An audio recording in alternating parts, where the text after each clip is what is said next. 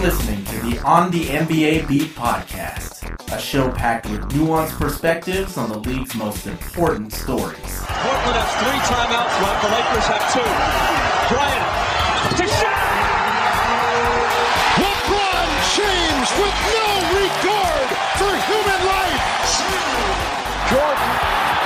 Oh, a spectacular move by Michael Jordan. And now, your hosts, Lauren Lee Chen and the twins, Aaron and Joshua Fishman.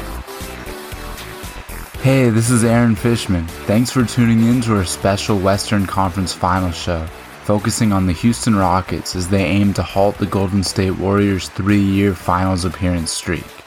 For the occasion, we've brought back Randy Harvey, former sports editor of the Houston Chronicle and the LA Times and Baltimore Sun before that. Since retiring on March 1st, Randy and his wife moved to Pasadena, where he's continued to follow the Rockets from afar. With the series tied at 1, the Rockets stand 3 wins away from their first NBA Finals berth in 23 years. Standing in their way, the mighty Warriors, who have won 2 of the past 3 titles.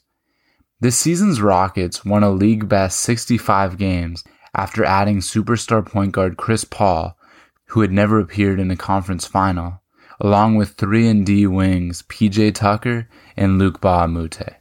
Of course, the team is centered around James Harden, whose MVP-caliber season has vaulted his squad into this position. As the Western Conference Finals has effectively turned into a best-of-5 series, without further ado, let's check in with Mr. Harvey for more on this heavyweight matchup. Randy, welcome back to the show. Thank you so much. Glad to be with you. Yeah, thank you. It's a pleasure to have you. There's obviously so much interesting stuff to discuss surrounding these Houston Rockets, having a historic season, best team in the league during the regular season, and they're going for that title. But first, they have to dethrone the Golden State Warriors, championships in 2 of the last 3 seasons, been to 3 straight NBA Finals. But before we delve into that exciting Western Conference Finals series, I just want to ask about you briefly. You've had a lot going on in your life recently. How are you enjoying your retirement so far?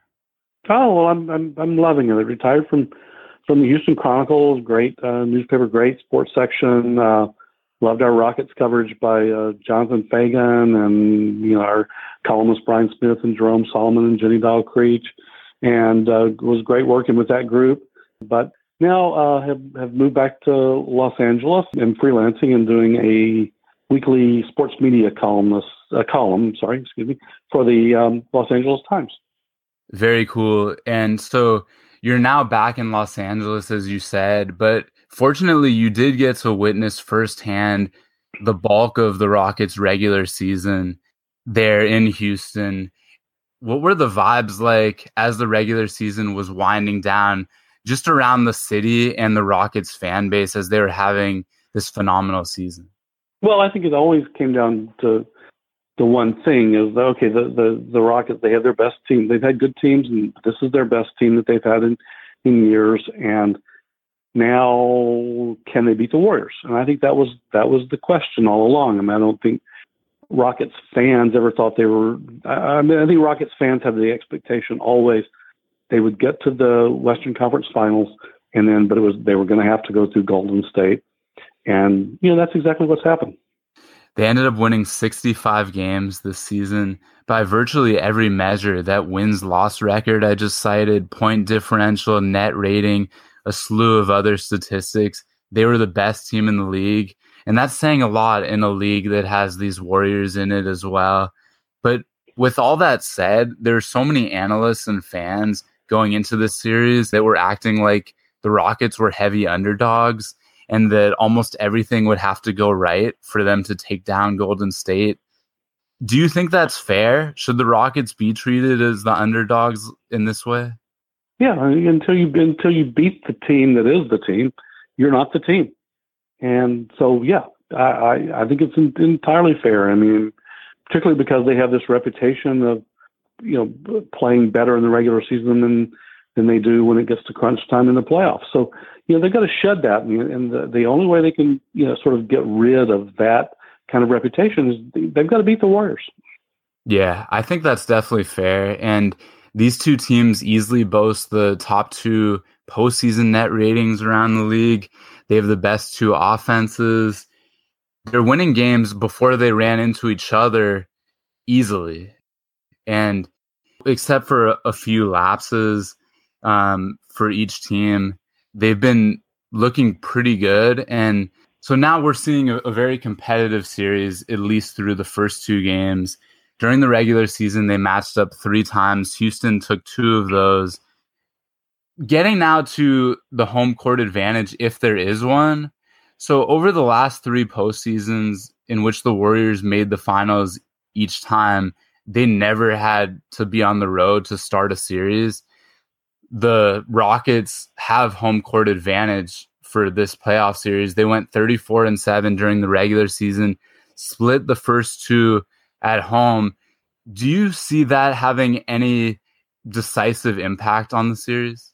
Yeah, the Warriors have to be feeling pretty good about this. I mean, if you'd asked them, well, what do you want going into this? What do you think? I mean, they would have said, what we want is 2-0, but God, if we get 1, if we steal 1 there and then get to come home, we're going to be happy. So really, they have home court advantage now. So yeah, I think that game 1 was very significant victory for the Warriors, even more significant than the game 2 victory was for the Rockets. I think conversely, though, you could argue that I know they're the defending champions, the Warriors, that is, and they're so good. But I think you could also make a case that this year's Rockets team is so good that it may be difficult for the Warriors to beat them twice at Oracle over the next couple games. And so if the Rockets are able to steal one, which I think is entirely possible, then the Rockets then steal back home court and a potential game 7 would be in Houston. So in your mind, I know you see the Warriors as the rightful favorites until the Rockets are able to dethrone them. But do you think that could be key for the Rockets' success, just that they have a game 7 if it gets there in their home arena? Yeah, although the Rockets' home advantage is, as we saw in game 1. I think the crowd was louder in game 1 than it was in loud 2. It was earlier arriving. There was a better atmosphere before game 1 than game 2, and they lost game 1 and they won game 2. So their home crowd advantage, I don't think the crowd there is as effective as it is in some other arenas. So let's just throw out home court advantage and let's just say, if the Rockets, wherever they are, if they play like they did in game 1, they're not going to beat the Warriors. If they play like they did in game 2, they are. And I like that. So Simple, but it makes sense. And I don't think it matters where they play. Yeah. I think the better team will win. Let's just say that. Whoever plays better will win. The team with more points in 4. Yeah. You know what? That's a great prediction. Charles Barkley-esque. So well, at least you don't have the Warriors winning in 3 like he did. In 3. Also, there is this discussion about, is it going to be the team that's hungrier? And a lot of people are saying that's the Rockets because they've yet to win a championship with this group. Or is it the team with the championship experience? And I think that's kind of a little bit of an interesting debate. I'm curious to hear your thoughts on that. 11 different current Warriors have won at least one title. Not a single current Rockets player has a championship other than Trevor Ariza. And James Harden is the only other Houston player to have appeared in an NBA Finals series. Steve Kerr was asked about this, and he stood up for his guys. He said, no, I like where we are. Our guys have rings. That's a good position to be in. To me, the hardest championship is the first one, and that's what the Rockets are facing here. Do you buy into that at all, that the hungrier team, a la the Rockets, may have some strange advantage here? No, not really. I covered the Lakers and early 80s Magic and Kareem and those guys, and they won championships, and they weren't less hungry to win more. I mean, it made them more hungry to win more. And Larry Bird Celtics, they weren't less hungry. The Bill Russell Celtics, I mean, you go however far you want to go back. I mean, it didn't make them less hungry because they won championships. I don't think that. You think Steph Curry and Klay Thompson and those guys aren't hungry for another championship? Michael Jordan, all those championships he won, he was still hungry to win more. I think that's a tangent of the conversation. But when it comes down to it, I think both teams are really hungry. And again, it's just going to come down to which team show. I mean, the Warriors they were incredible in Game 1, coming out on the road. And against the team, as you mentioned, had all the best stats in the NBA and the most wins. And did the Rockets look hungry in Game 1? They didn't to me. I mean, the Warriors looked like the hungry team. Now the Rockets got slapped around, so they came back in Game 2 and they played harder. And the Warriors had an off night. So I mean, which is the Rockets team we're going to see? If we see that Rockets team from Game 2, then they're going to win it. But again, like I said, they didn't seem that hungry in Game 1.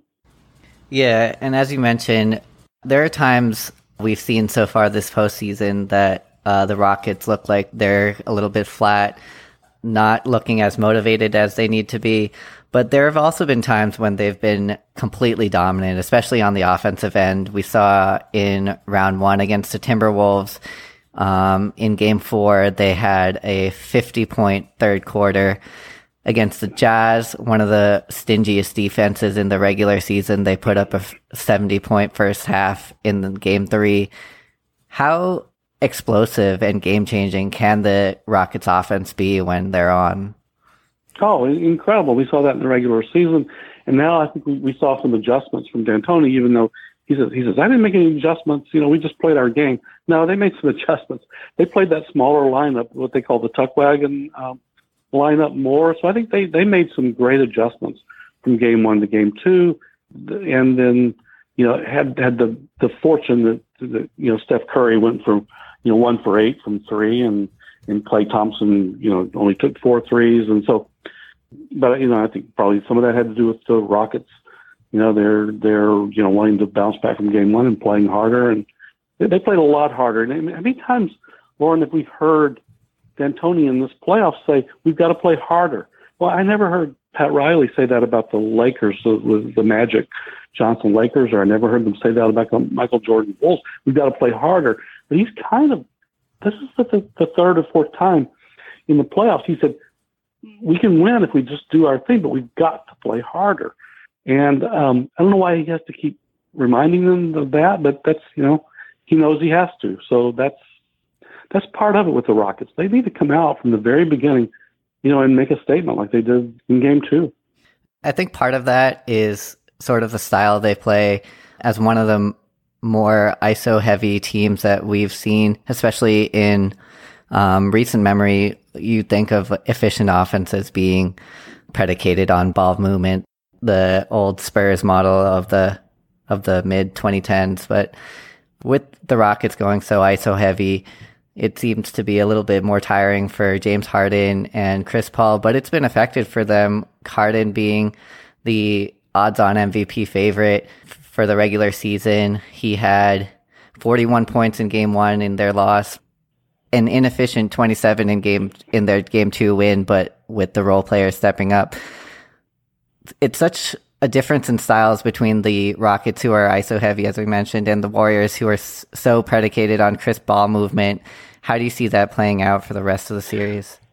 Well, I apologize for not having this stat in front of me, but how many 50-50 balls did the Rockets get in Game 1? I wouldn't think very many. But in Game 2, it looked like they were getting almost every 50-50 ball. Even with their ISO play and the ball, bouncing out farther than it does when you take those 3 points. I mean, they were really hustling for those 50-50 balls. And I think that's what the series is going to come down to, is who's going to have that stamina, that fortitude to get those 50-50 balls. And I don't think it's style of play as much as it is. I mean, they did have a stylistic difference. I mean, they went with that tuck wagon lineup a lot more, the smaller lineup, and I think that helped. In the 50-50 balls, it's a little quicker lineup, and a lot of this because the teams are really good. Both teams are really good. I think at the end of the day, we're going to say it came down to effort. If you were to identify an X factor for the Rockets, maybe, I guess, PJ Tucker, or how well Clint Capella is able to play against the Warriors small lineup, or some other ancillary players for the Rockets like Eric Gordon, Trevor Ariza, who would it be? Oh, I think it's going to be, from what we've seen in the first two games, it's going to be Tucker. He's going to be consistent defensively, but if you get the points that you got from him in game two, that makes a big difference. And then you've got you got to have some guys come off the bench, and Eric Gordon was great. So you got to have that. And you got to have these guys on. Because Clay and Steph and those guys, they can beat anybody, but so can the Rockets. So who's on and who's off? The Rockets weren't on in game one, and for whatever reason. In the Warriors, if Steph Curry goes 1 for 8 in every game from now on, the Rockets may go up there and sweep the Warriors at Golden State. I think an interesting dynamic that we've seen play out in game two, and also somewhat in the Warriors regular season leading up to this, is that often, as we all know, Kevin Durant is one of the most dominant offensive players that we've seen, but if you get Golden State to run their entire offense through him, ISOs through him, he'll get a ton of points, but it does throw off their offensive style a little bit. An interesting stat I saw after game two was that if you look at Kevin Durant's top 7 scoring outputs this season in the regular season and playoffs, the Warriors actually lost 6 of those games. In game two, their assists were way down, and only it seemed like Durant was able to get into an offensive rhythm. Is that something that the Rockets might be able to exploit, a strategy? I guess. I don't think you just leave Durant open thinking that, okay, if he scores a lot of points, they'll lose. But I think that, you really hit it. The Warriors depend on passing the ball a lot. And when the ball, sort of stops, and doesn't get passed around a lot, they're not as effective. But I also think sometimes they, this, 300 passes a game thing that they have, sometimes I think that's stuck in their heads too much and they overpass. So, I don't know. Durant's a great player, but if the ball stops with him and he doesn't, even if he scores and nobody else really gets into their rhythm, like Curry obviously didn't last night, then that affects their style of play. So this is Chris Paul's first conference finals appearance. He was previously sort of, as we mentioned a little bit in the opening, unfairly branded as sort of a choker in the postseason because of often, I think, things that were outside of his control. If you go back and actually look at his numbers in his postseason appearances, he's been pretty dominant. First of all, what do you make of that stigma some have attached to Chris Paul, that he's never before this point led a team to a conference final? And also, how would you assess how he changes the game for the Rockets since he's been added to the team? Well, first of all, if you go back to his time with the Clippers, and let's just don't go back any farther than that, but with the Clippers, he obviously, there was a Blake Griffin problem. I think they both had whose team is it? And then with that team, always you got the Austin Rivers thing going on with, Doc's son and his number of minutes and why is he playing now and what. So there's a lot of dynamics with that team that I don't think were Chris Paul's fault. So I don't know that that's fair to attach that stigma to him. And obviously we've seen what the Rockets did with him, and I think he and Harden have a completely different relationship than what he and Blake Griffin had. And I don't think Harden feels like has to be my team. That Chris Paul feels like has to be my team.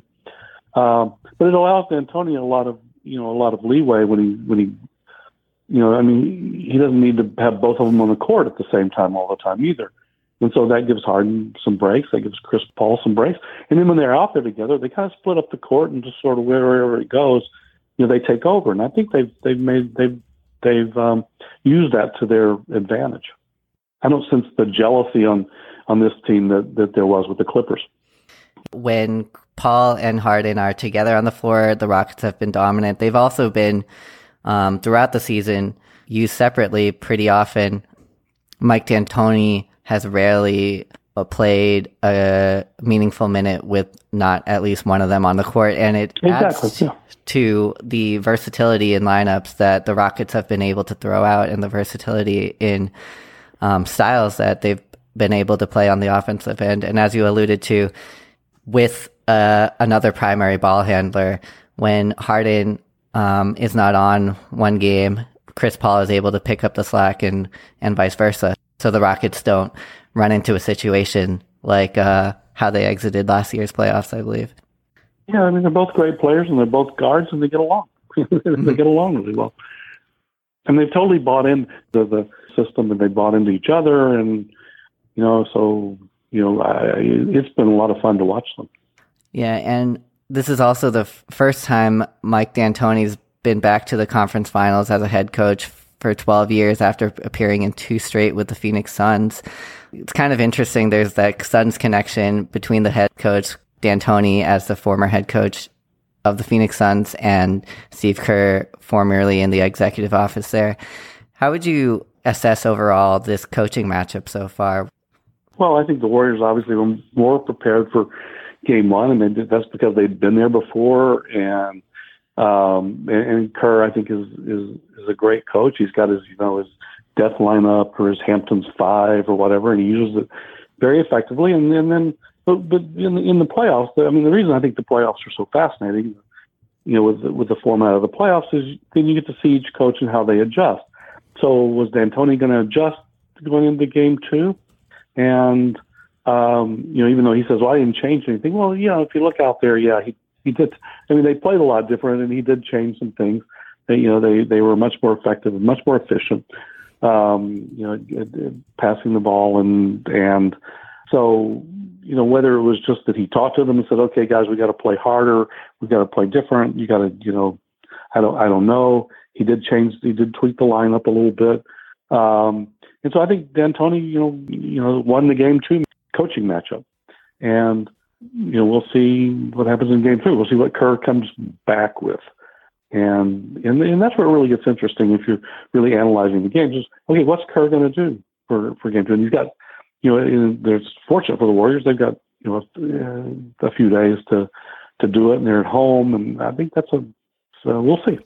Yeah, I think with 2 great coaches and 2 great teams like these, that's one of the more fascinating things, just to see the game-by-game adjustments that these coaches employ or try to employ. Stay tuned. We'll be right back with more Randy Hart.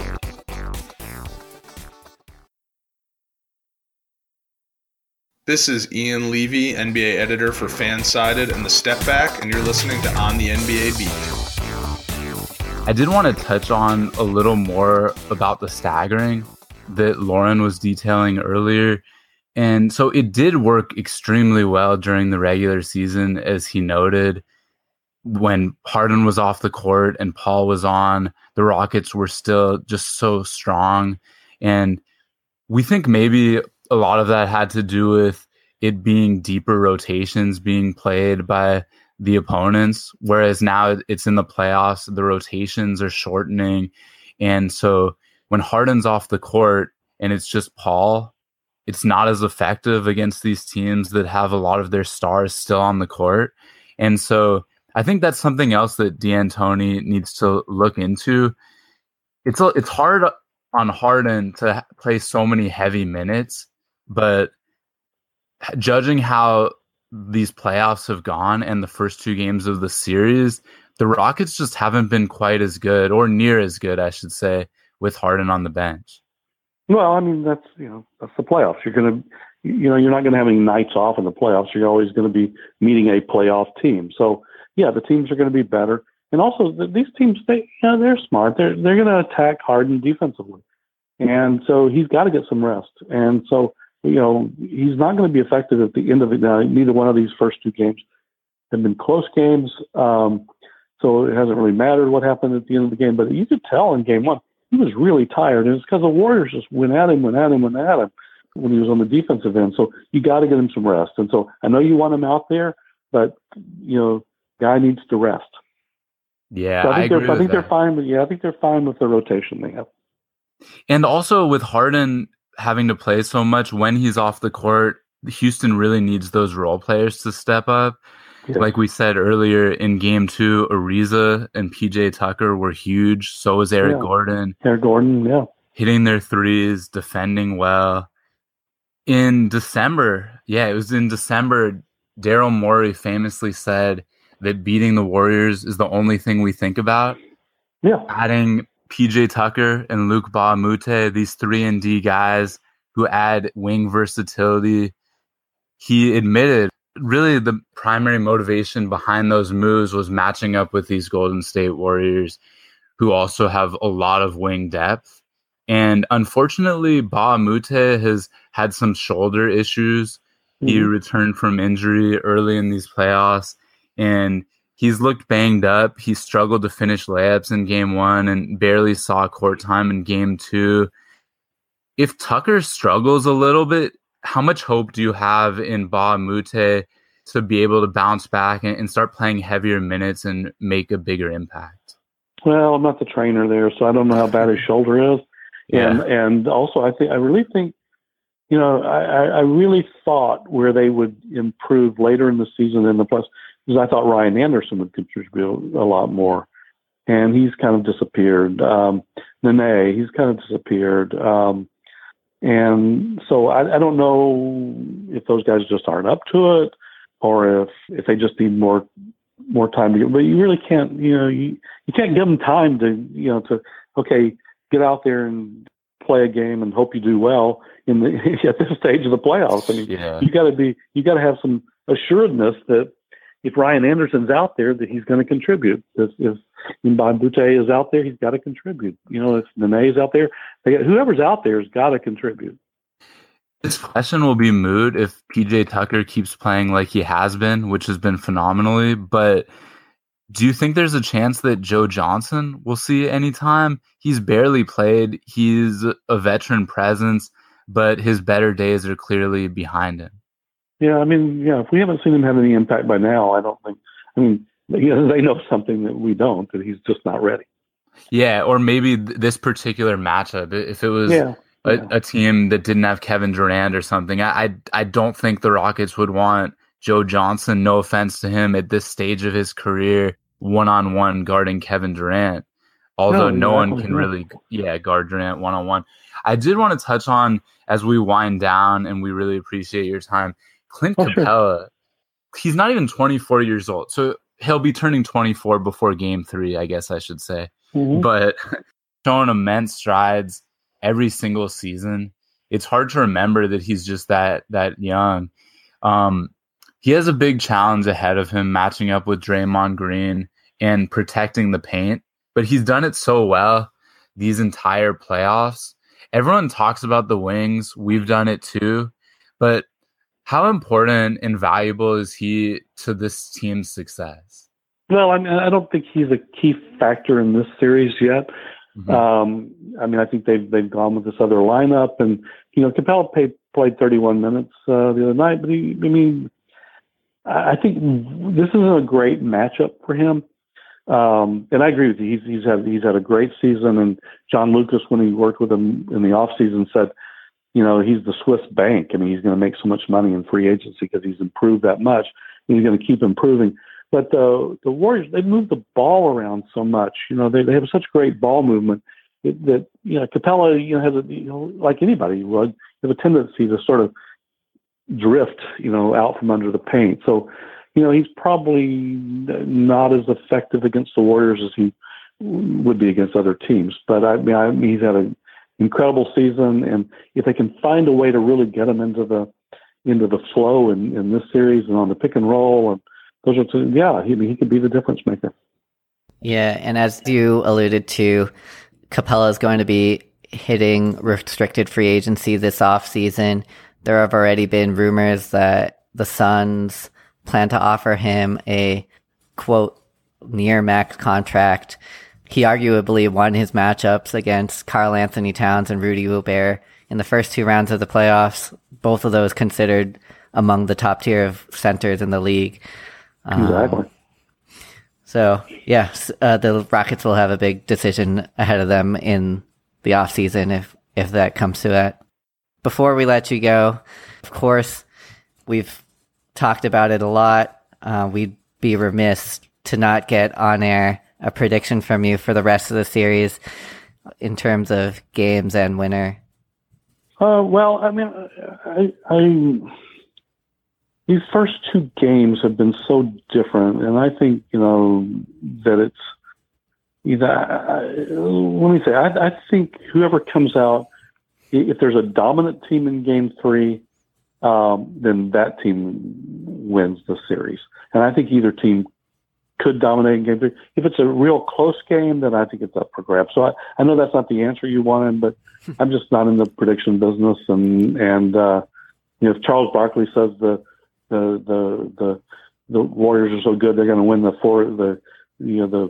best of 7 in 3 games, and look how wrong he was.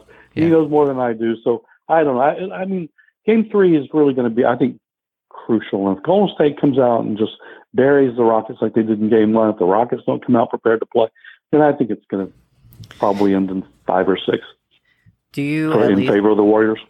Do you view this series, at least, as sort of, as a lot of people do, the de facto finals, with either team coming out having a very good chance at beating the team that comes out of the East? A very good chance, sure, but I mean, look at the Celtics. I mean, they look great in games 1 and 2. They're really well coached. They've got a very well balanced team. I mean, there's no one guy you can shut down on that team and say, okay, we beat them if we shut down that guy. I mean, they're fun to watch. I mean, so I think it would be a mistake for either team to sort of buy into that line we're hearing that this is really the finals. Yeah. The Celtics have been given even odds, or sometimes even being heavy underdogs going into every round of this postseason, and they've defied all expectations. So yeah, I agree with you that you shouldn't count them out so early, and also the other team has LeBron James, so you don't want to count him out either. It was great talking to you again, Randy Harvey. It's been a while. Aaron and Lauren, it's great being with you. Thanks again, and I hope you enjoy the rest of your retirement. Okay, so I hope it lasts a long time.